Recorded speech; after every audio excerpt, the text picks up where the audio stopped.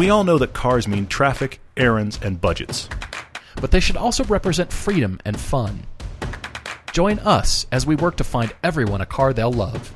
I'm Paul. I'm Todd, and this is the Everyday Driver Car Debate. Are you coming to Utah Meetup? I'm asking you right now, right up front. Yeah, you should come to the Utah Meetup. If you want to, look, it's a total a la carte thing. Go to our website, everydaydriver.com. We have just finished, Paul and I, you don't know this, but it always happens, behind the scenes, before the podcast, we'll end up talking for like an hour and then realize we really have to go record. So here we are recording. We've been spending the last hour talking about details for the pilgrimage trip, which is happening. It's going to be great. We've got a really good group of people coming. Oh, that's going to be awesome. But before that even happens, though, that's when the Utah Meetup happens. It's like 3 weeks away. Yeah, we're actually shooting TV episode, our third Lemons race in Washington the weekend prior to that. Then we come back, have the Utah meetup. Then we're shooting one more episode for season 5 the week after that. No, it's sorry, you're not into it. You're not making it sound weird enough. Because here's the thing. The end of July, we are shooting episode 1, or it's not the first episode, but it's the first episode we happen to be shooting of season 6. Right. Then we have the meetup with all of you guys. I hope you're coming. And again, it's a total a la carte thing. I'll come back to that. Then we go back to the end of season 5 to shoot. And then madness ensues, and it's going to be awesome. But this meetup is really a what would you guys like to do? You can be a local, and you can just come for a couple things. You can come from out of town. Many of you have done it before. You rent a Turo, you hang out all weekend. We'll be at the race and drinks and hangout time. That'll be awesome. So you can be at the track. After the actual track day, we're going to be hanging out at the track, having a catered dinner. We're going to be watching the 6-hour enduro as the sun goes down. They do fireworks. It's going to be really cool. Yeah, absolutely. And then on Sunday, we do an actual road tour, which is going to be really cool. On some of the roads you've seen us shoot, that's really cool. The Friday, if you come in Friday, everybody comes in at a different time Friday. There's a hiking adventure. There's that's the key thing about these not Utah, but even U.S.-based adventures. We try to make them very a la carte. We model them after this Utah event, which, of course, is our backyard. Come see this cool place where we live. And it is actually summertime right now. It's finally so you warm. Can, There's hang warm out. sun. It's going to be awesome. So please come. No, I would just like to reiterate that last year we didn't have really sign up for particular events necessarily. True. It was hard to keep. So I don't hard want that to wrangle it. Yeah. I don't want that to keep people away from. No. If you're not, whatever, we'd love to see it. 65 people come last year, if you can believe it, and so the signups are growing. So thank you for that. So definitely come and join us for any of it, all of it, whatever suits your fancy. All the info's on the website. All the registration's on the website. There is a very minimal fee that is literally like an admin-related fee that we are doing this year. So it's for organization and totally that kind of thing. Absolutely, yeah. So, other than that, we're very excited. The July has been the lull right now, and then it's ramping up. Are you at a lull? True. Back half of the year now. You're absolutely right. Yep. My brain is past it already. If you can believe that, you have for sure. Already in that. But season 5, episode 2 is airing tomorrow, so that is Saturday morning. Yep. It is 7-seat SUVs, so we actually pulled the big SUVs that we've never really driven and paid much attention to before. And it's along the lines of the lukewarm hatches that we did in downtown LA. And then we also drove sort of middle-of-the-road SUVs in season 3. Yep. So that was in Colorado. And, not inexplicably, but because of people actually wanting to either justify their purchase or know what to buy, these episodes have become among the most popular. And it's think crazy. of our You're headspace going into the 7-seat SUVs. It's is there any driving fun to be had if you have to own a 7-seat SUV? Absolutely. And you guys have actually asked us many times, I think I need 7 seats, and that's debatable depending on who you are, but I think I need 7 seats, and I really don't want a minivan. The episode is actually titled No Minivans. So it is 3 very different SUVs. I know it sounds like we're off in the weeds from, hey, let's drive a fun sports car on a back road. You're right. You can't even see that from here. But we're bringing our normal headspace to these 7-seaters and talking about which ones, why, what's good, what's bad, and more. We'd love to have you watching. Yep. All right. So just a moment of perspective for everyone. You are going to share this, aren't you? Keep going. Dale sent us the listing from a recent sale of a Cadillac CTS-V manual wagon that just sold on Bring a Trailer for $71,000. Yeah. Stop. You're rewinding that. That's a very cool car. It's a very cool car. $71,000. I would just like to, the moment of perspective, put this into perspective for everybody. That is more than my Cayman GTS is currently worth. Cadillac CTS-V manual wagon or my Cayman GTS. Look, I love the CTS-V manual wagon, but if we're talking family cars, ponder this. That or a Quadrifoglio? Alfa Romeo Giulia Quadrifoglio. I would go Alfa all day long. Would you? I would go Alfa still all day just long. like 8% of me is still like, the reliability is it gonna be terrible, okay, or is it not? Fine. It might be 7.5%, but still, there's that lingering like I know. slice of me is like, really? Is it going to really be good? I understand that, but 71,000. It's a very cool car. But 71 grand buys a lot of cars. We're talking a lot of brand new ones. Oh, yeah, That's sure. almost 2 M2s. That's an M2 for yourself. It's an M2 and a half. I like that. Can we get that badge? Can somebody please out there do M2 and then get little tiny numbers and just do a half? Because I don't even know what that's about, but it just made me laugh. M2 and a half. That's actually what the competition pack is. It's the M2 and a half. It's almost an M3. Anyway. Before we jump into the debates, there is one more piece of news here. The new C8 Corvette reveal is 1 week away. It is being revealed in Tustin, California. And then shown at another Concours d'Elegance the week after that. So Chevy's ready. GM is ready to reveal finally to the world. Yeah. And so we got an email from Philip Branscombe on June 16th, who was listening to an older episode. And when we were talking about Corvette becoming its own brand, he's wondering, why doesn't FCA make different brands or different levels of the Viper? We all know the Viper's out of production. And then Paul D on Twitter was he actually sent something to your argument about slicing up the Corvette. That the Corvette brand. should be a sub brand. I still stand by it, except for this photo. If you haven't seen it yet, there's a rendering of a Corvette SUV floating around. And I would just like to lambast the artists currently producing all the concepts, because now it's gone from hand sketches to the Photoshop iteration where you're taking bits and pieces. Yeah, sure. And so the cars are out of perspective. The rear tires are out of perspective.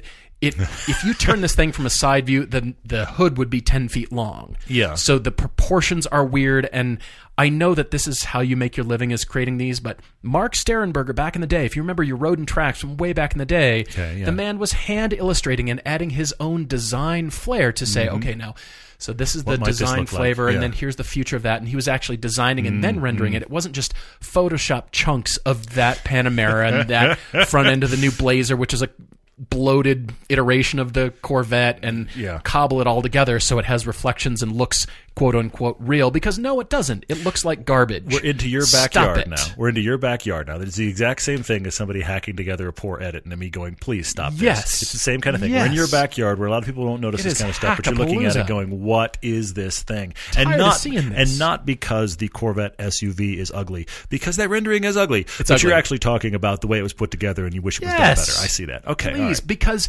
we all think, oh, Corvette SUV. Whoa, what is that thing? That's honestly, this link, just so you know, folks, this link's been sent to us 4 or 5 times. I've clicked the link once. Once is enough. I've clicked it like it was a virus. I clicked it the first time, and it scarred my eyeball so badly that I have taken a mental picture. This is how my brain works, of what the URL is. So when the link keeps coming back, people are like, have you seen it? I'm like, no. I can recognize that link. The URL of it, I can recognize. I'm not touching that again. Not clicking on that again. All right. So to answer your question, Philip, yes, FCA could do iterations of the Viper. They could do the same kind of thing. But the Viper's out of production because I think of sales. They had to fight for the 3rd gen just to get it built. Yeah. But, they've kind of shoehorned them into the naturally aspirated big engine. Well, I know they've got the supercharged Hellcat, but just big engine, huge car. There's nothing that is nimble and lightweight. And if they came out with the mini Fang or the baby Fang of the Viper line or something. The Viperlet. What they really should have right now, it should be the Demon Viper. The Demon Viper. Yes. How many of those would sell, though? That is just, you better be a hot shoe and you better extract everything out of this car on a weekly basis, or it's just a paperweight sitting in your garage. Yeah, and then they do the turbo 4-cylinder Viper that only has 400 horsepower and has a 2-liter under the hood. But my gosh, it got like 1,000 pounds lighter all of a sudden. Can Dodge do lightweight? They certainly can they do they lightweight? certainly have picked a niche that is opposite of that. And even their latest Dodge Dart, which actually had a fantastic ad campaign, ended up not being a success and now is done again. So they've had a lot of trouble in the mid-size to smaller cars of any kind, and to the point that they have just embraced it and gone full on. If you want a traditional pickup feel or a traditional muscle car feel, this is what Mopar's for. This is what Dodge is for. If that's what you want, they are killing it. The problem is there isn't any product depth there. There isn't anything else there. And I think at some point they will be forced to make a transition. I think that transition is going to be difficult. I hope for the best because I like the thinking behind it, though. The thinking behind it is we are an American car brand, and this is what American cars are like. And everybody else has kind of skittered away from that. Fair enough. And even though I'm not the guy that likes these kind of cars, I love that they exist. And I love that the commentary is, you know what?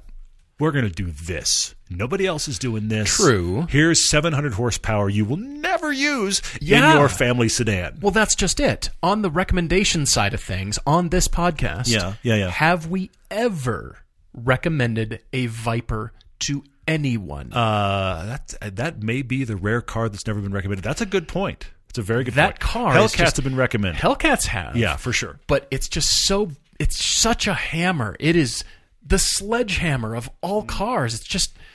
It's a very engine wearing a cape. It's a very unique buyer. You're right. Absolutely. For that reason, I can see why the Viper's not in production.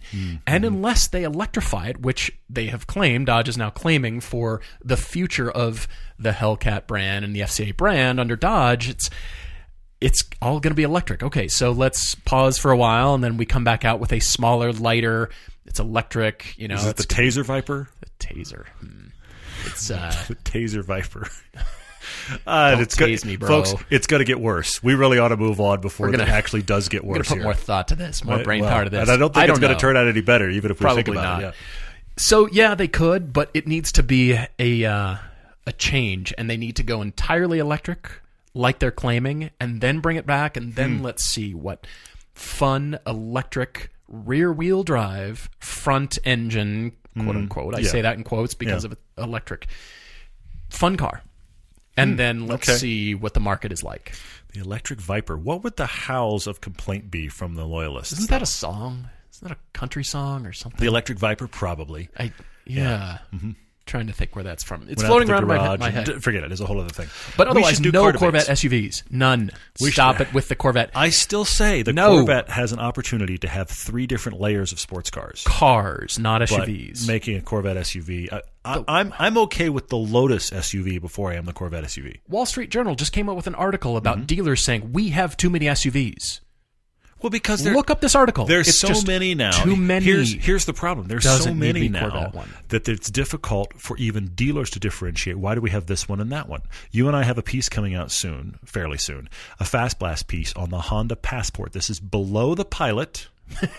You forgot that car existed, didn't you? Below the Pilot, except for the fact that this is where all of the commercials are right now for kayaking and campfires and beanies. They're all about the Passport. Except Chance and I were like, now another SUV, what is it? It starts with a P. It's not the Pilot. Which one is it? It's the Passport. CRV. Yes. It's below the Pilot and above the CRV. It is the Passport because apparently that needed to exist.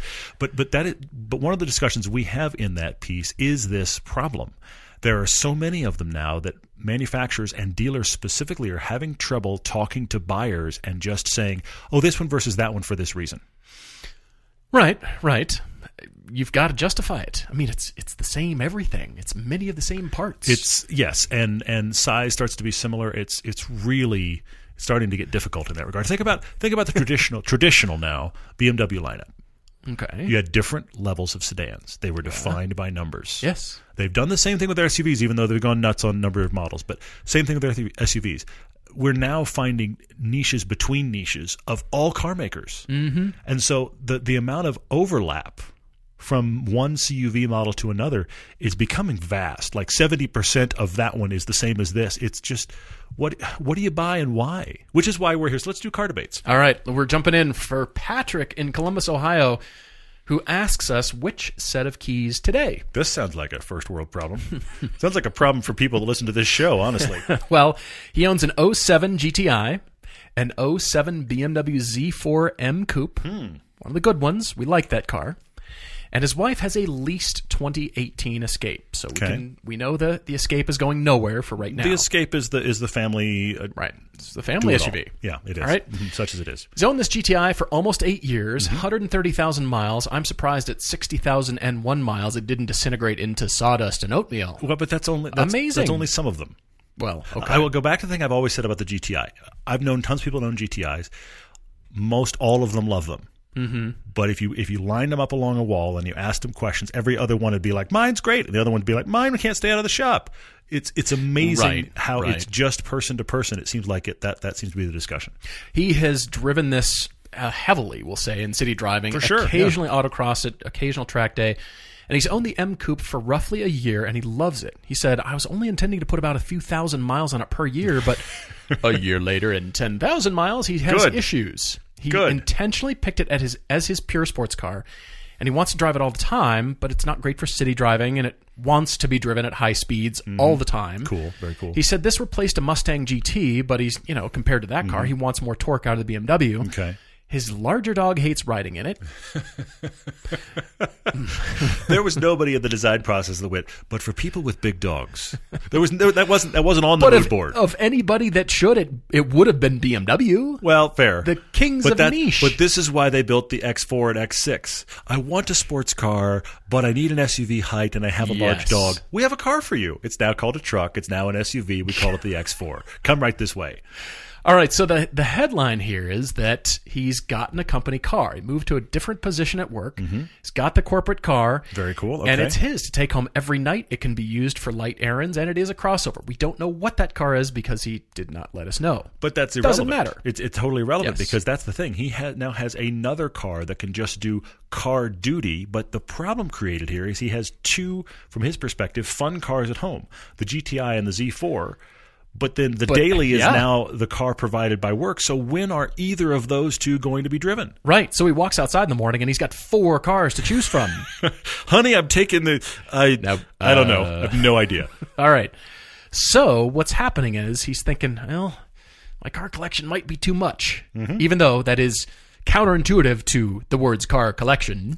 Well, but yes. It's always supposed to be growing. Yes, it's always supposed to be growing. You always have, if you listen to this show, you probably either currently have or are thinking about buying one more car than you have garage and space for. Car cover. That's how it works. Get a car cover. Yes, Covercraft can get you solved for most of that as long as you have a place to park it. Well, yeah, but some of us are even battling with that. I don't even have parking spaces left, let alone space outside of the garage. That shouldn't stop you. It shouldn't stop us, but yet money in that does stop us. So this is the question, is he's thinking about maybe selling both of these cars, the GTI and the Z4, to give him some money to get one car that, let's be honest, is the do-it-all from the perspective of fun and is the occasional little bit more utility that he's had in the GTI. This is a merging of all these worlds so that he only has the company car and the I own that one and I think it's fun. This is a massive conundrum here, Patrick. It is. Yeah. Listen to this. His budget is around $35,000 if he sells both cars. Okay. So he's got now the Escape for his wife, the company SUV, and then what?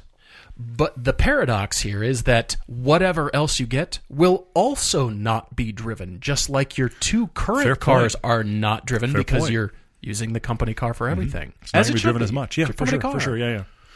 So what do you do here? Does he actually spend $35,000? He mentions the M2 because come, later this year, early next, what about getting an M2 when they've really dropped to high 30s? Yeah, they're already. $40,000 can get you an M2. So, but that M2 is now going to sit. It is, but it. He's looking at it as the best of all worlds to merge the things he liked about the GTI, which is commutability, if you will, with the fun-to-drive capabilities of the Z4, but yet more space. He's seeing that M2. And I actually follow your logic here completely. Patrick, I think you're onto something with the M2. I really do. I see how that merges your worlds. Now, to Paul's point, it's still not going to get driven that much unless you decide, I'm not putting miles in the company car today. I'm taking my own personal car. How often will that happen? Though. I don't know. That has to be deliberate. Yeah. So if you're going to get another car and it's also going to sit, here's my different thinking for you. And I have not fully addressed the dedicated autocross or track car because you said it's occasional, but that does exist. At first I was thinking, how about just a dedicated track car? Oh, Use sure. half that budget. Embrace it. I see You've where you're got going. the Escape, the track car, and the company car. So company any high-speed driving. Company car's a CUV. What's its tow rating? Get a trailer. Tow your track car. Done. Actually, with the the other half car. of the budget is there the you trailer. Go. Trailer. Perfect. Done. We've solved it. Patrick, thanks for writing. Anyway. We're doing good work here now. We really are. You could go in the save your money for something more expensive. Mm-hmm. Keep driving the company car, save your money. Mm-hmm. Yeah. But whatever more expensive thing you get, it will also sit. Fair. So if it's going to be a car that sits, what is a car that stuck in your craw as a kid? What is a car that got into your skin? What sticks now? Yeah, I see. Yeah. Does it even have to be fast? What if we went back in time? If we're getting a car that is kind of rare, kind of expensive, and just fun and awesome to have that doesn't get driven that much, why don't you chase an E-Type Jag? Ooh, wow. Why don't you chase an 83 Porsche 911 SC? Why don't you go chase the moment-in-time cars from 2011? You're a BMW guy. How about a BMW 1M instead of an M2? Yeah. What if that sat in your garage? And that would maintain its value when it sat there. It's true. The point is, with all this bring a trailer madness going on these days, it's warping us. It's Cadillac not a good thing. wagons for $71,000. It's not a good thing. It really isn't. Yeah. My point is, going back in time, what is the car? Sift through your memory. The car that just stuck out to you and you thought, man, it'd be great to own one, but I don't know about maintenance. I wouldn't want to drive it all the time. You don't have to now. Yeah. You've got the SUV. Yeah. You can take that sitting car out on the weekends. Interesting. Put the dog, go on the road trip with your wife. Mm-hmm. That's what I'm interested, but I don't know what that is for you. Interesting. I mean, I'm taking you in a different direction, I think, probably, than you were thinking about. Yeah.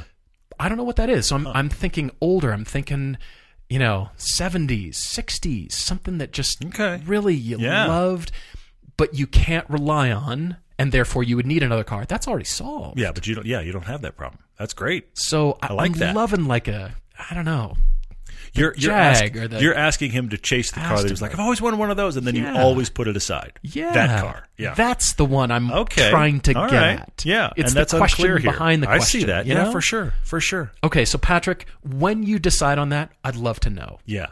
I have that's very cool. I would love you to send back to us what car that instantly sparks, because I bet you already, Patrick, you have thought of one. Paul mentioning that has got you thinking of a car right now. I know it. I don't know what that is. We want to know what it is. Yeah. I like your M2 solve here. Now, it's not going to get driven a ton. I fully agree with you on the 1M, Paul. I thought, all right, I'm looking at a $40,000 budget. You're going to have 50 plus for the 1M. Hang out a little bit, save your money. The 1M is going to hang on to that value and is, I believe, more fun than the M2. Now, the M2 is great. I think you would thoroughly enjoy the M2. It'd be great. The other question I have is, since you've now gained, because we all need this, since you've now gained another SUV in your life, how often does the dog need to be transported in this additional car? Oh. You haven't really maybe they take the dog because it's a family member. Yeah, you haven't really talked about how often the big dog goes. And you also haven't said how big the dog is, because you said it would fit in the back hatch of the Z4, which, by the way, isn't large. True. Good point. It's okay, but it's not point. large. Okay. So I thought, all right, let's get a car that if you decided to take it to work today, great. No problem. If you decided to put the dog in the back, is everybody happy? We're not thrilled, but we're okay. Okay. But yet, if you want to track it this weekend, or you want to drive it for fun, or you want to take your wife out at night, all of the above. Okay. All right. The 997 911. That's a brilliant choice. 05 to 2011, 2012. The later you go, or let me put it another way, the newer you go, the newer model year you go, the more you get out of the IMS stuff. Ideally, you want, 09, 2010 and up to technically get out of IMS. But who cares? Look, who cares? Get a 997.1, which is the first half of that generation. Get that one, an 06 and 07 for your budget.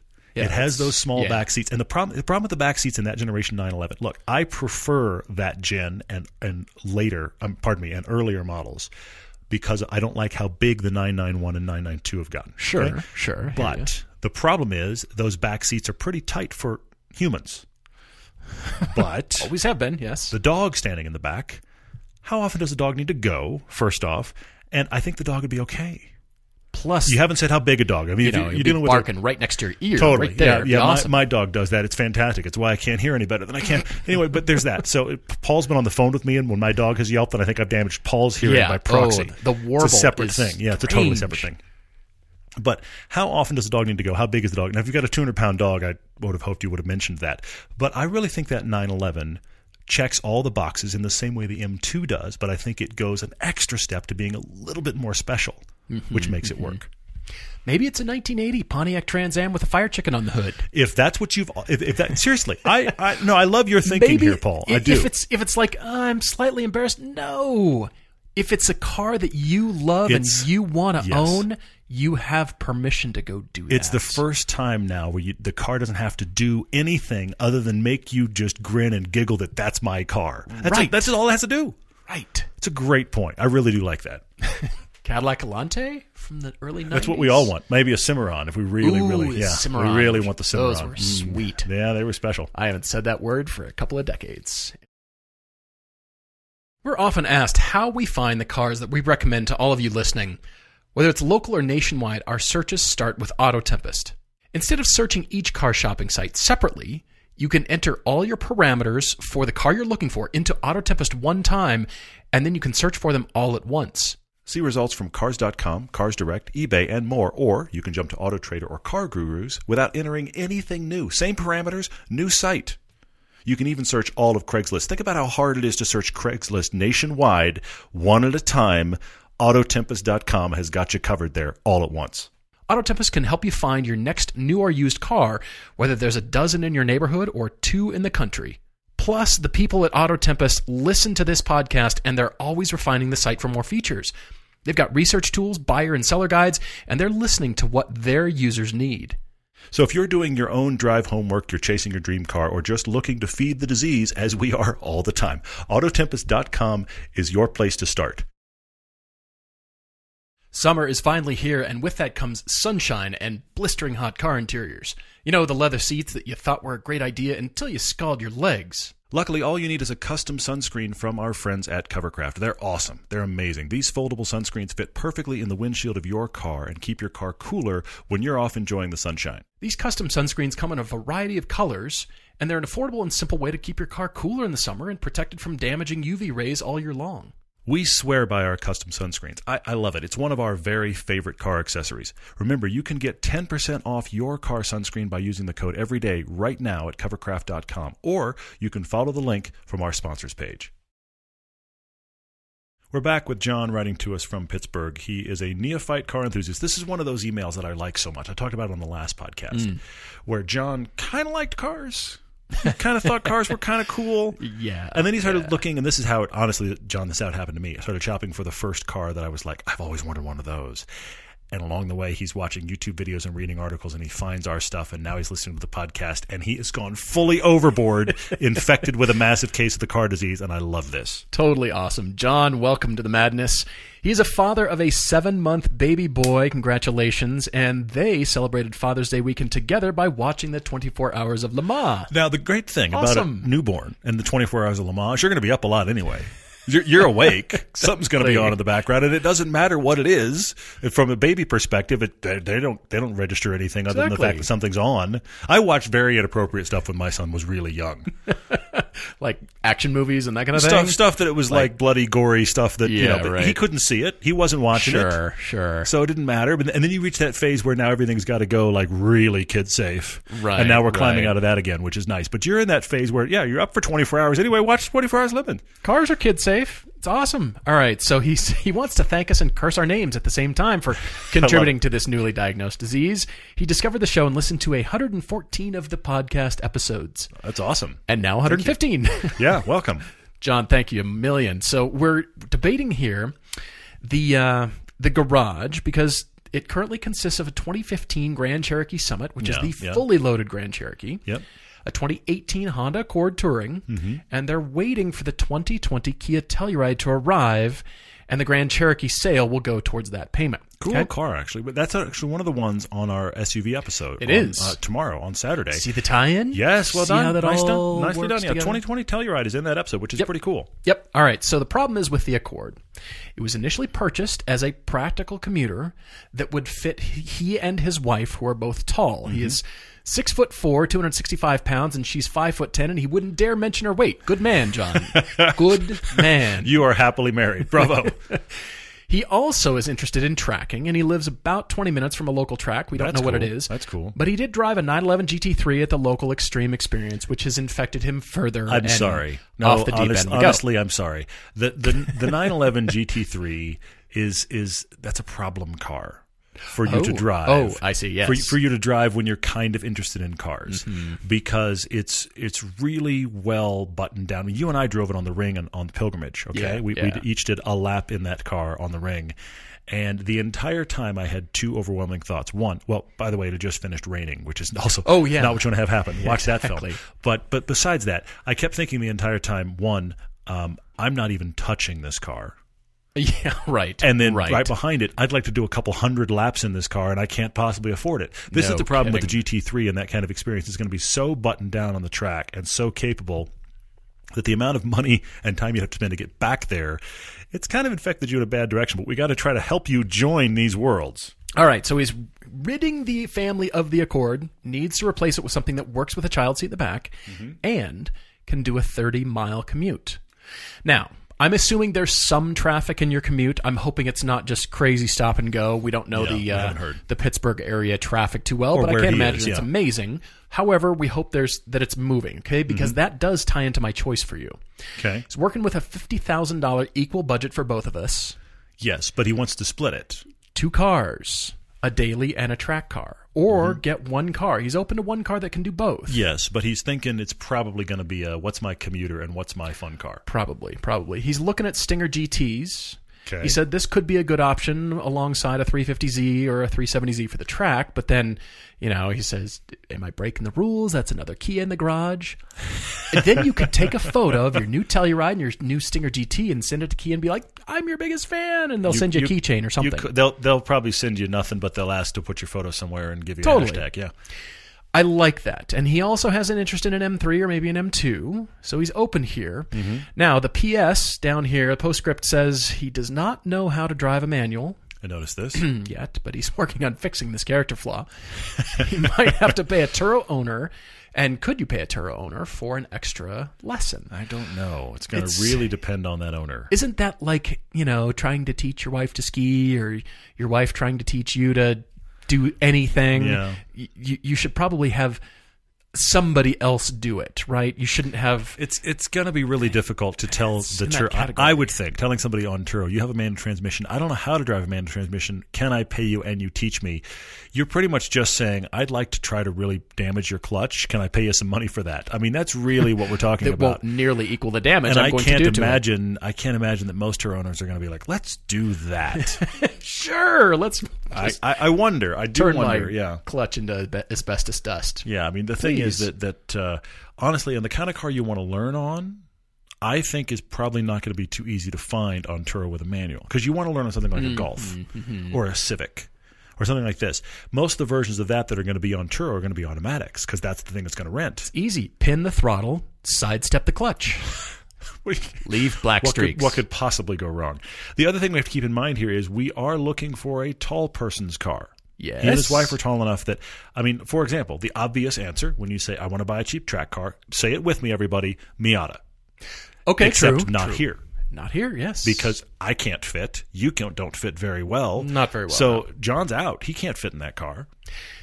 $50,000 budget. Yeah. Got me thinking. I like your Stinger idea. It'll fit you guys. It'll be solid. Plenty of space. Yeah. Excellent commuter car. What about, once you learn how to drive manual, a Civic Type R? Okay. Because people will see a crazy, hot-looking Civic Type R with a child seat in the back and go, that dad is cool. It's a do-it-all, for sure. For sure. You could do whatever you wanted with that car. It's got the comfort mode, yep. And it's excellent on the highway. It's another Honda, yes, but then it has this weird personality lurking way down inside when you get on it, and then you've got your shifter at that point. It's an impressive sports car. Here's the thing. That rides much better than it has any business to. It's a great point. It's got those 19s, which what looks like painted on rubber tires. I think it might be rattle can tires. They might be rattle can them on tires. The Ren. And yet when we drove it, we were all surprised by how well it rode. And not like unbelievable. It wasn't one of those, well, this rides surprisingly well for a car that rides terribly. It wasn't that. It wasn't that. It was the cars that ride terribly. Seriously, we were genuinely driving it going, why does this ride this well? Yeah. We'd get out and look at the tires and be like, what are these magic tires? What's going on? Exactly. So I'm looking at this because it's a Civic. Yeah, sure. It's a Civic. Come on. It's a Civic with this crazy, angry engine buried way up at 5,500 RPM. Lovely. Cool. Just a suggestion. And then for the other $20,000, $15,000, $20,000, I was initially thinking Cayman. It will fit a tall person. The first Cayman that I had the tall man mod on the seat. Okay, the owner I bought it from was 6'5", I think. And I was initially thinking that, but you mentioned track, and I want something that it isn't going to cost you money because you've got a growing family. Yeah. How about an 86? How about an 86? That is the big better man than sports the Miata car. for it's the fitting. Big man sports car. Absolutely. It's I've got it on the list surprising for that reason. because you're going to think, well, that interior just looks way too small until you put the seat all the way back, get comfortable, and you're going to be surprised. For $15,000, you can find them all day long. Yep. That is your just wow, fun car, crazy. Completely. It'll run. You can do things to it. You cannot do things to cheap. it. Yes. It's just cheap, fun, lightweight car to go have fun with. It is the big man sports car. You can't get in a Miata. Which sounds crazy. Seriously, you can't get in a Miata. You can fit in the 86. Now, please don't get me wrong. Don't get me wrong. I'm not saying you can bring Shaq along and put him in an 86. He's going to be comfortable. It's not ridiculous. But when you have people like us, guys over 6 feet tall, you can fit in this car. Absolutely. And it's not. You're not in pain fitting in this car. Yeah. So that I'm glad you have it. I have it on it for the exact same reason. Do you really? Yeah, because it's the Miata alternative. What do you want to do? You want to have an inexpensive, I hate to say it this way, but an inexpensive borderline throwaway car as your fun car / track car. Yeah, kind of. Which is why Miatas are so perfect, because they're great when they're new and they're awesome when they're used, and you can just take them and track them and it doesn't cost you much. Yeah. But if you don't fit, you have a totally different problem. And to go further, if you don't fit well, you may have a problem even getting that car on track. Well, you've got to be comfortable, first of all, to focus on driving and learning track driving. But I'm talking regulations and roll cages and that kind of stuff. But you've got to be the 86 solves all of this if you're a big guy. It is amazing. So that's where I'm going for it. Like I said, love the Stinger idea, but Civic Type R, because it's such a dichotomy of, well, you're a new father. What? You drive an actual fun car? Yeah, man, it works. That's cool. I like it. I was shopping in a similar range. Obviously, the 86 for roughly 15, leaving me with about 35 or so. Now, look, all of this is wiggle prone because people were talking about it just this week. Somebody wrote us and said, "Guys, I'm telling you what car I got. I told you my budget was $15,000. I got this great car and I spent $18,500. There it is again." People, I mean, we all kind of do this. We justify and we go, "It's really the car I want." So your 50 might become 60. I'm not actually spending 60, but I'm just saying, where is the dividing line? I think that 86 is going to cost you around 15 or so, but you might find it for 13. Sure, who knows? Sure. I have 2 sedans I want to recommend to you. Okay. Before I get there, though, in the 2-car scenario, I want to do the 1-car scenario real quick. I was thinking about one car for you for 50 and spending all of 50. 1 car. You could shop M2. Easy. You would thoroughly enjoy that car. You would fit in that car. It would be great on commuting. It would be great on the track. You're talking BMW track consumables now. That could get expensive quick. Tires are going to be expensive. Brakes are going to be expensive. Yeah, so maybe step down to the M240. You wouldn't even spend $50,000. Great car. And it's a better commuter because it doesn't have quite as crazy of an engine. It's true. So you probably get better gas mileage out of it. Still very fun. These have got good automatic transmissions. They do, yeah. Okay, so if you want to go that direction, you aren't learning to drive stick now. That is the downside. But if we were chasing a single car, I'd go there. Back to the 2-car. I know I'm being a little schizophrenic here, but back to the 2-car. The 86 I like for you as buy a cheap track car that would just run. I mean, look, you could go cheap 944s and you go this kind of route, but sure, I don't know what there's going to cost to keep them running. The 86 is just going to run. Yeah. Okay, so cheap 86. One of the following 2. Probably a year or so old. Okay. But the Alfa Giulia TI Sport. I was wondering. Okay. It's a 4-cylinder. It gets halfway decent gas mileage. Yeah. It isn't the Quadrifoglio. It has a fantastic chassis to drive. It is a nice-looking, classy, genuine, large person's 4-door. Yeah. But it's great to drive. It's great to drive. Yeah. That, or you don't want another Kia in the garage. What about a Genesis G70? I think it drives better than the Stinger. Do you really? I think it drives better than the Stinger. I do. Interesting. It's a little bit smaller. You don't have the big hatch. It's a little bit smaller, but you're going to fit. You would easily fit in that. That would be a great choice too. And the problem with the G70 compared to the Stinger is backseat room.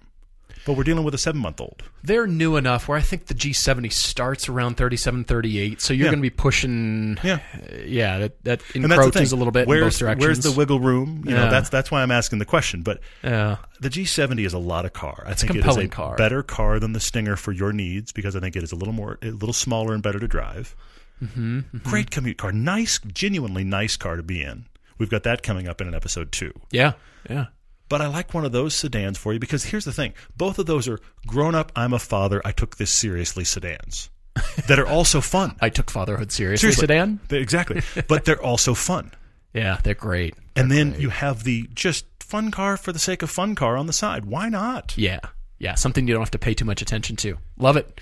All right, thank you guys for writing. If you've got your own debate, everydaydrivertv@gmail.com. And honestly, I say this, we love hearing from you guys.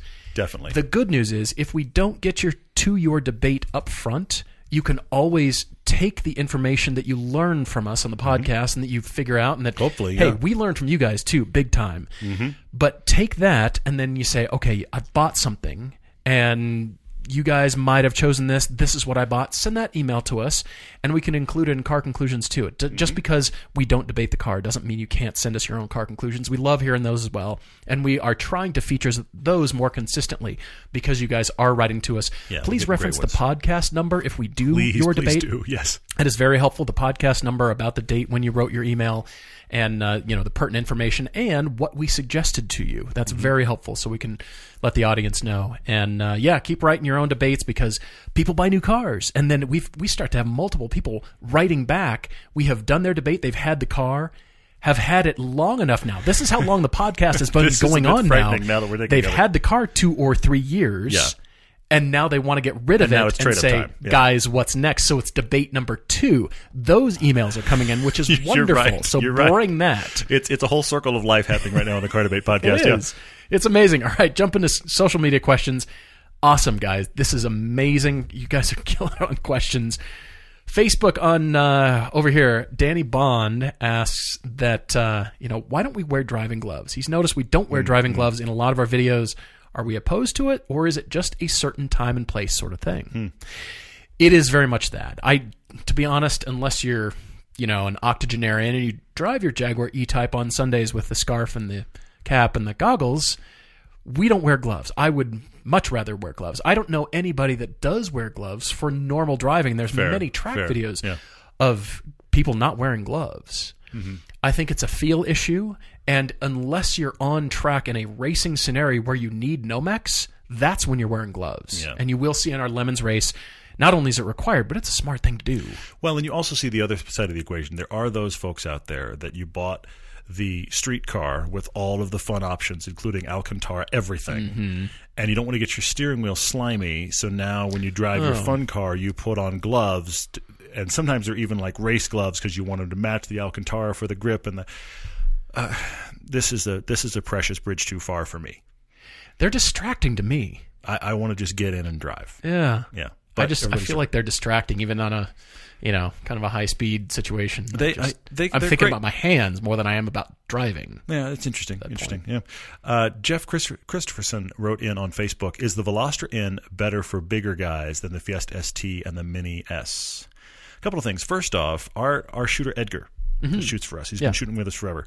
He is the lone less than 6 foot guy among us. Yes. Okay. Yes. He's about 5'9". Okay, he's a normal-sized person. Yep. He's working with a bunch of trees, okay? He has said to me on more than one occasion when we've had Fiesta STs on set and we're all raving about it, including Chance, who's also tall, that it's a big man's car. That everybody he knows that loves that car is over 6 feet tall. The Fiesta ST does a really good job of fitting big guys. Having said that, I think the Veloster N is of the same progression, evolution, if you will, of front-wheel drive cars as the Fiesta ST. I think they feel related. Sure. And it is a larger car, so I think you would be more comfortable in the Veloster N than you would be in the Fiesta ST. I also just think it's the next class up in just size in general. So I think it would feel. I don't know that your driving position is any better. That's the weird thing. I don't know that your driving room is better, but I think you're going to feel like you have more room because the car itself is larger, and it's a great car to drive. Fair enough. Drew V on Facebook asks, who are worse liabilities to other drivers on the road, zip cars or bird scooters and their ilk? Well, think about this. Think about cyclists. Be careful here. Road cyclists, who act like they're cars. Yes. And I kind of get upset because they're not road legal. They don't have lights. They don't usually signal with their hands, and they don't have lighted signals. And they're out there with big trucks and cars, and I'm concerned for their safety because you're just not expecting to see a cyclist in your left turn lane. I don't care if you're a pro. I don't care anything. Yeah. You shouldn't be doing this. And I see cyclists doing it all the time, and they have the right of way when they're doing this. It's just not very smart. Because people aren't looking for you. Yeah. You and I were on a and honestly, a lot of the roads where we shoot are also roads that are good for road bikers to drive, to ride. And so we are very careful. We are very careful road bikers because you guys are having fun out there. We want to be very careful. You're riding around on a quarter inch of rubber. We want to give you plenty of room, and we're really diligent about this. On the other end of the spectrum, when we drive these roads, we see all kinds of road bikers. This is not an anti-road biker rant. Not at all. This is much more intended as a public service. When they ride aware that there's cars, there's never a problem. There are some riders that ride because I'm riding here and cars should just figure out the world around me. Sure. We came over a blind corner rise on one of our shoots, and there was a guy stopped, straddling his bike, standing in the middle of the lane while his partner was off the side of the road. His partner was off the side of the road taking a photo of a flower. But he was I'm not even saying like kind of. He was broadside, straddling his bike, having a drink of water. And I just thought, yeah, man.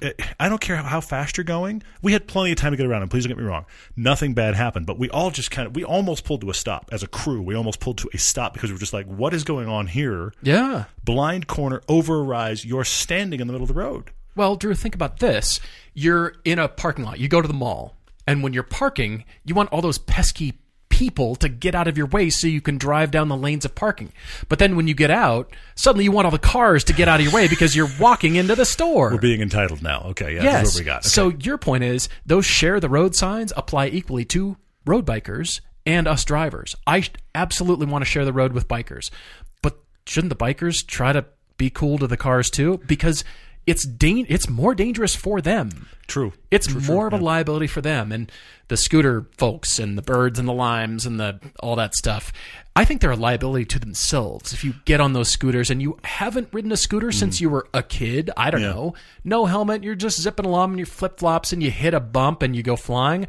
I've read now articles about the incidents in ERs. There's more scooter accidents now than anything. Yeah, well, it's because most people that I see riding a scooter aren't dressed to fall off a scooter, and they aren't wearing a helmet. Is anybody ever dressed to fall off? But you see my point, though. You see my point, though. You know, yeah. It's the guy that wears running shorts and flip flops and no helmet to ride his motorcycle. He's not prepared for anything to ever go wrong in the history of the world. Okay, right. The people that are riding a scooter, a bird scooter or whatever, in general, they're not the least bit prepared for anything but smooth sailing, and it's all going to work. You know man, that is one crazy getup you got there, fella. Yeah, I'm not saying leathers for the even though we should do that. Where are you going? You and I should ride lime scooters and bird scooters in full leathers with we should wear our race gear and do that. Totally, that just would make me laugh for the sheer sake of it. Scooters. Anyway, I have two related comments on Facebook. That was quite an off-topic rant. I'm sorry. Matthew wrote in, and so did Aries wrote in, on similar sides of the same question. Matthew wrote in and said, am I crazy? I have a relatively reliable 500 Abarth, fairly recent car. He loves it, but he's thinking about getting rid of it to get himself an 80s, his description, 80s clapped-out sports car that's barely holding itself together. Because he'd like to go to a raw car that he's not sure if he's going to make it to work or not. So it's like really involving, like he's completely obsessed with how is it. Okay. And Aries writes in with the exact opposite. He had an Evo 10 that Evo 8 that he sold. He had an FRS that was turbocharged that he sold. Now he has a bone stock S2000. The reason he has a bone stock S2000 is because the other cars were a constant sweat fest for, is this going to make it or not, or is something going to blow up today? guys, can we swap somehow here?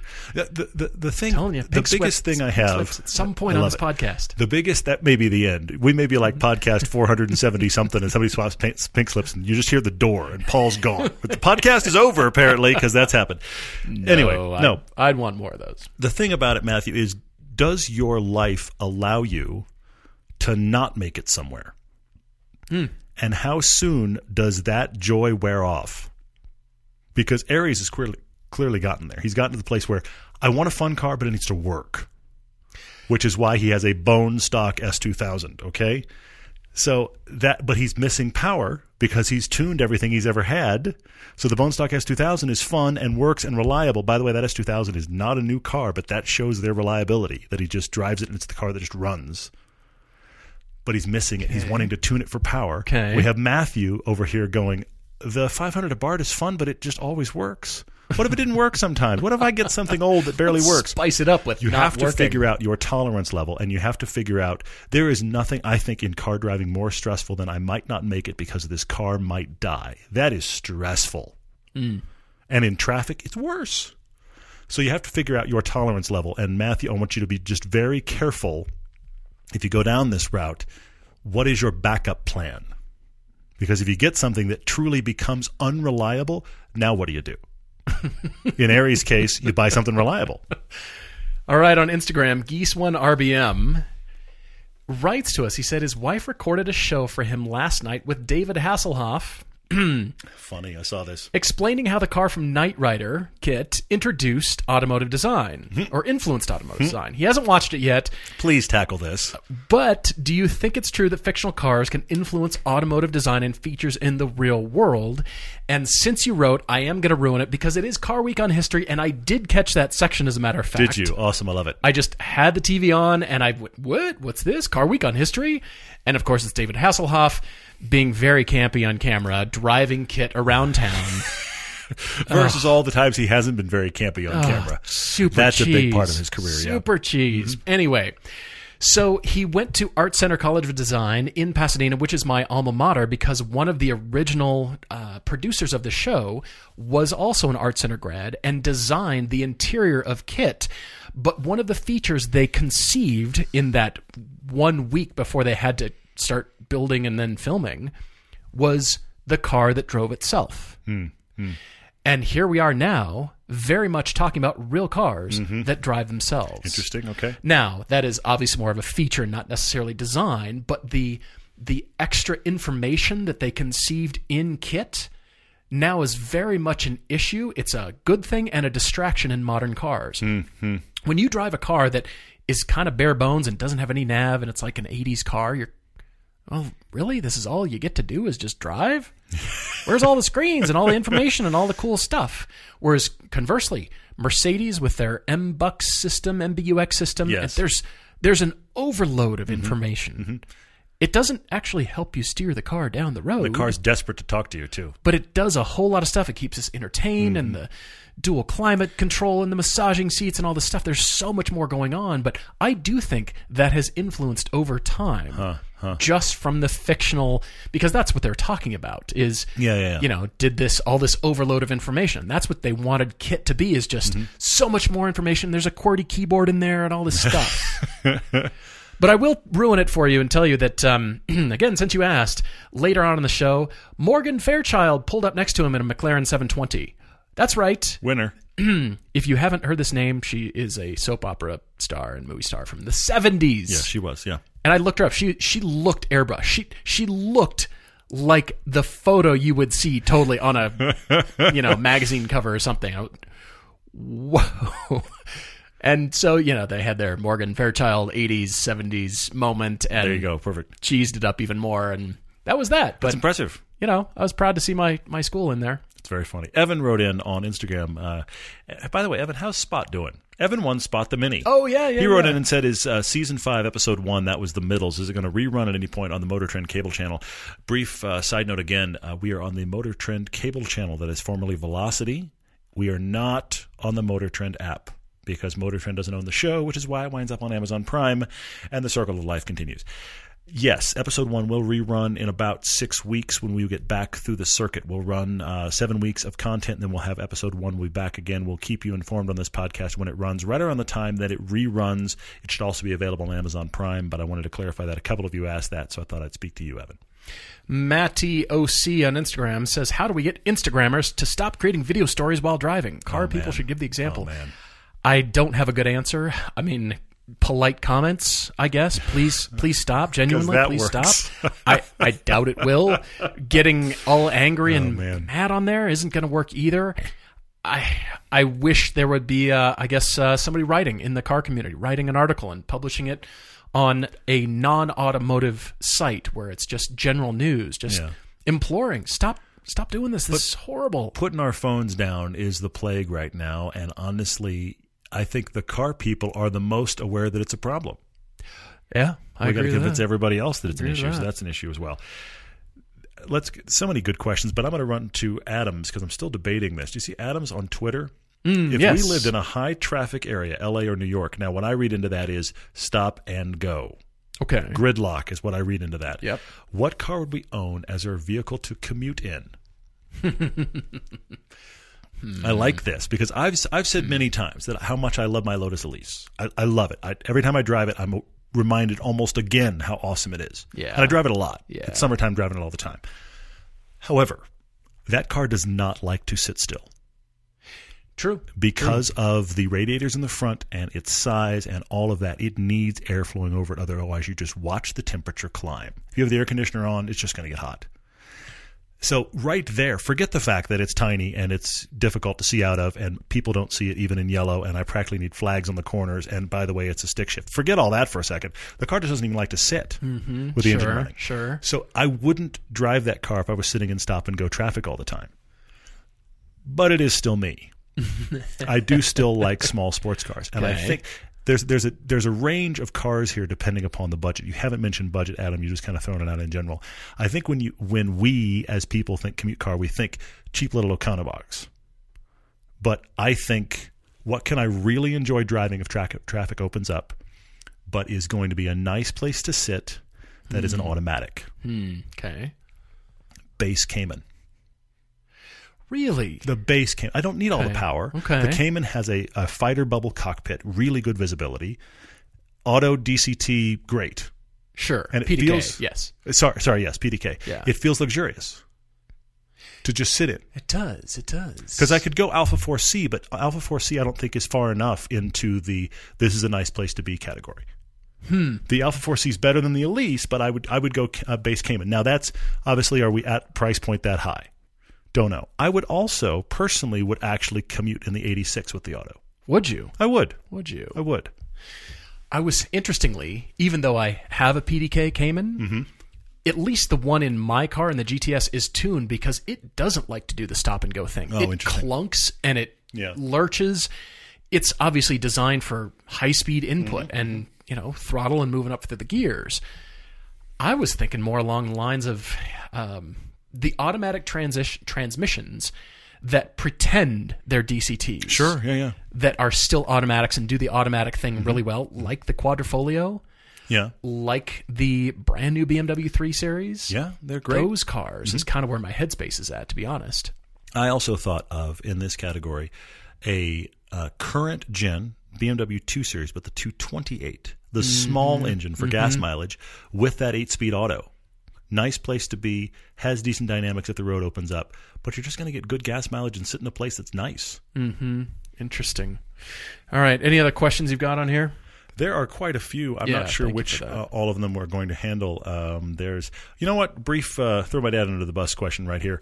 Motor Trend Sound, MT Sound wrote in on Instagram, why do automakers put carpet on the floor mats of cars? Everyone buys rubber mats to put over them anyway. A lot of us do, especially if we live in weather. Now, here in the Salt Lake area, we can't get rubber mats fast enough. Right. In Southern California, who cares? It's got carpet on it. Who cares? But then you could be my father, who, I'm not kidding, I still don't understand this. Every time I get in one of his cars, I marvel. I sit there in stunned silence. Okay. He buys carpet scraps. I mean, house carpet scraps. Like What? the big, you haven't seen this, the big high pile carpet.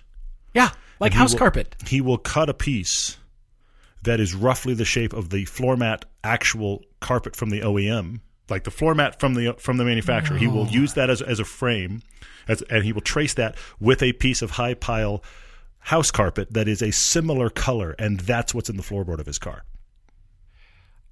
I don't even know what to do with that right now. He didn't do this since he retired, by the way. This has happened for as long as I can remember. Where do I file that in my head? But here's the thing. The color is never quite right. Because how do you get a house carpet color to match your car interior? It's never quite right. So you haven't seen MT Sound. You haven't seen floor carpet in a car until you've seen one of my father's cars. I'm just saying. But boy, the sound deadening. Man, is it quiet. Yes, but we're not driving fast either, so we don't have separate thing. He'll actually be here this weekend, and I'm excited to see him. But what will be funny is at some point, my dad and I will take the obligatory. Please don't get me wrong. I like this. He will want to go for a ride in my Lotus, which will be cool. Yeah. But what it's like I could watch it filling the tank. He climbs in. We'll go somewhere. There won't be that. It's not like a big drive. We'll go somewhere and get dinner. Sure. And when they get home, he's good. He's good. He's fine. Really? He's fine. His tank is he's full. almost fine after I've done the on-ramp. He's almost good then. He's almost like, you know what? That's enough. Yeah. Okay, last question from me from Alton Dyer on Facebook, who sees a lot more motors with smaller displacement and turbos. He's asking, he's just moved to the desert as a matter of fact, does the air conditioner sap these smaller motors of performance or efficiency?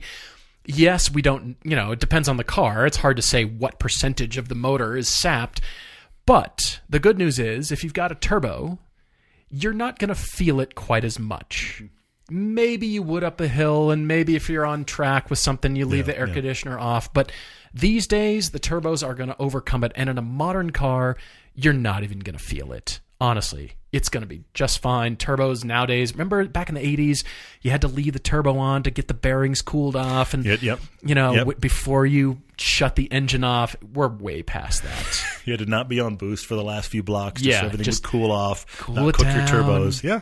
We're past Remember that turbo point. Timers? Oh, yeah. Remember turbo timers? This is how long your car stayed running after you turned it off so that the turbo could just have a minute to breathe? No longer. Modern technology has... erase that. And so from a power sapping part, the turbo is adding that back in. So you have nothing to be concerned about. Whatever car you're looking at, I'd say you're probably right on. Buy that car. And like I said, keep writing to us with your questions. Really appreciate it. And we're definitely looking forward to next time. Cheers, everyone.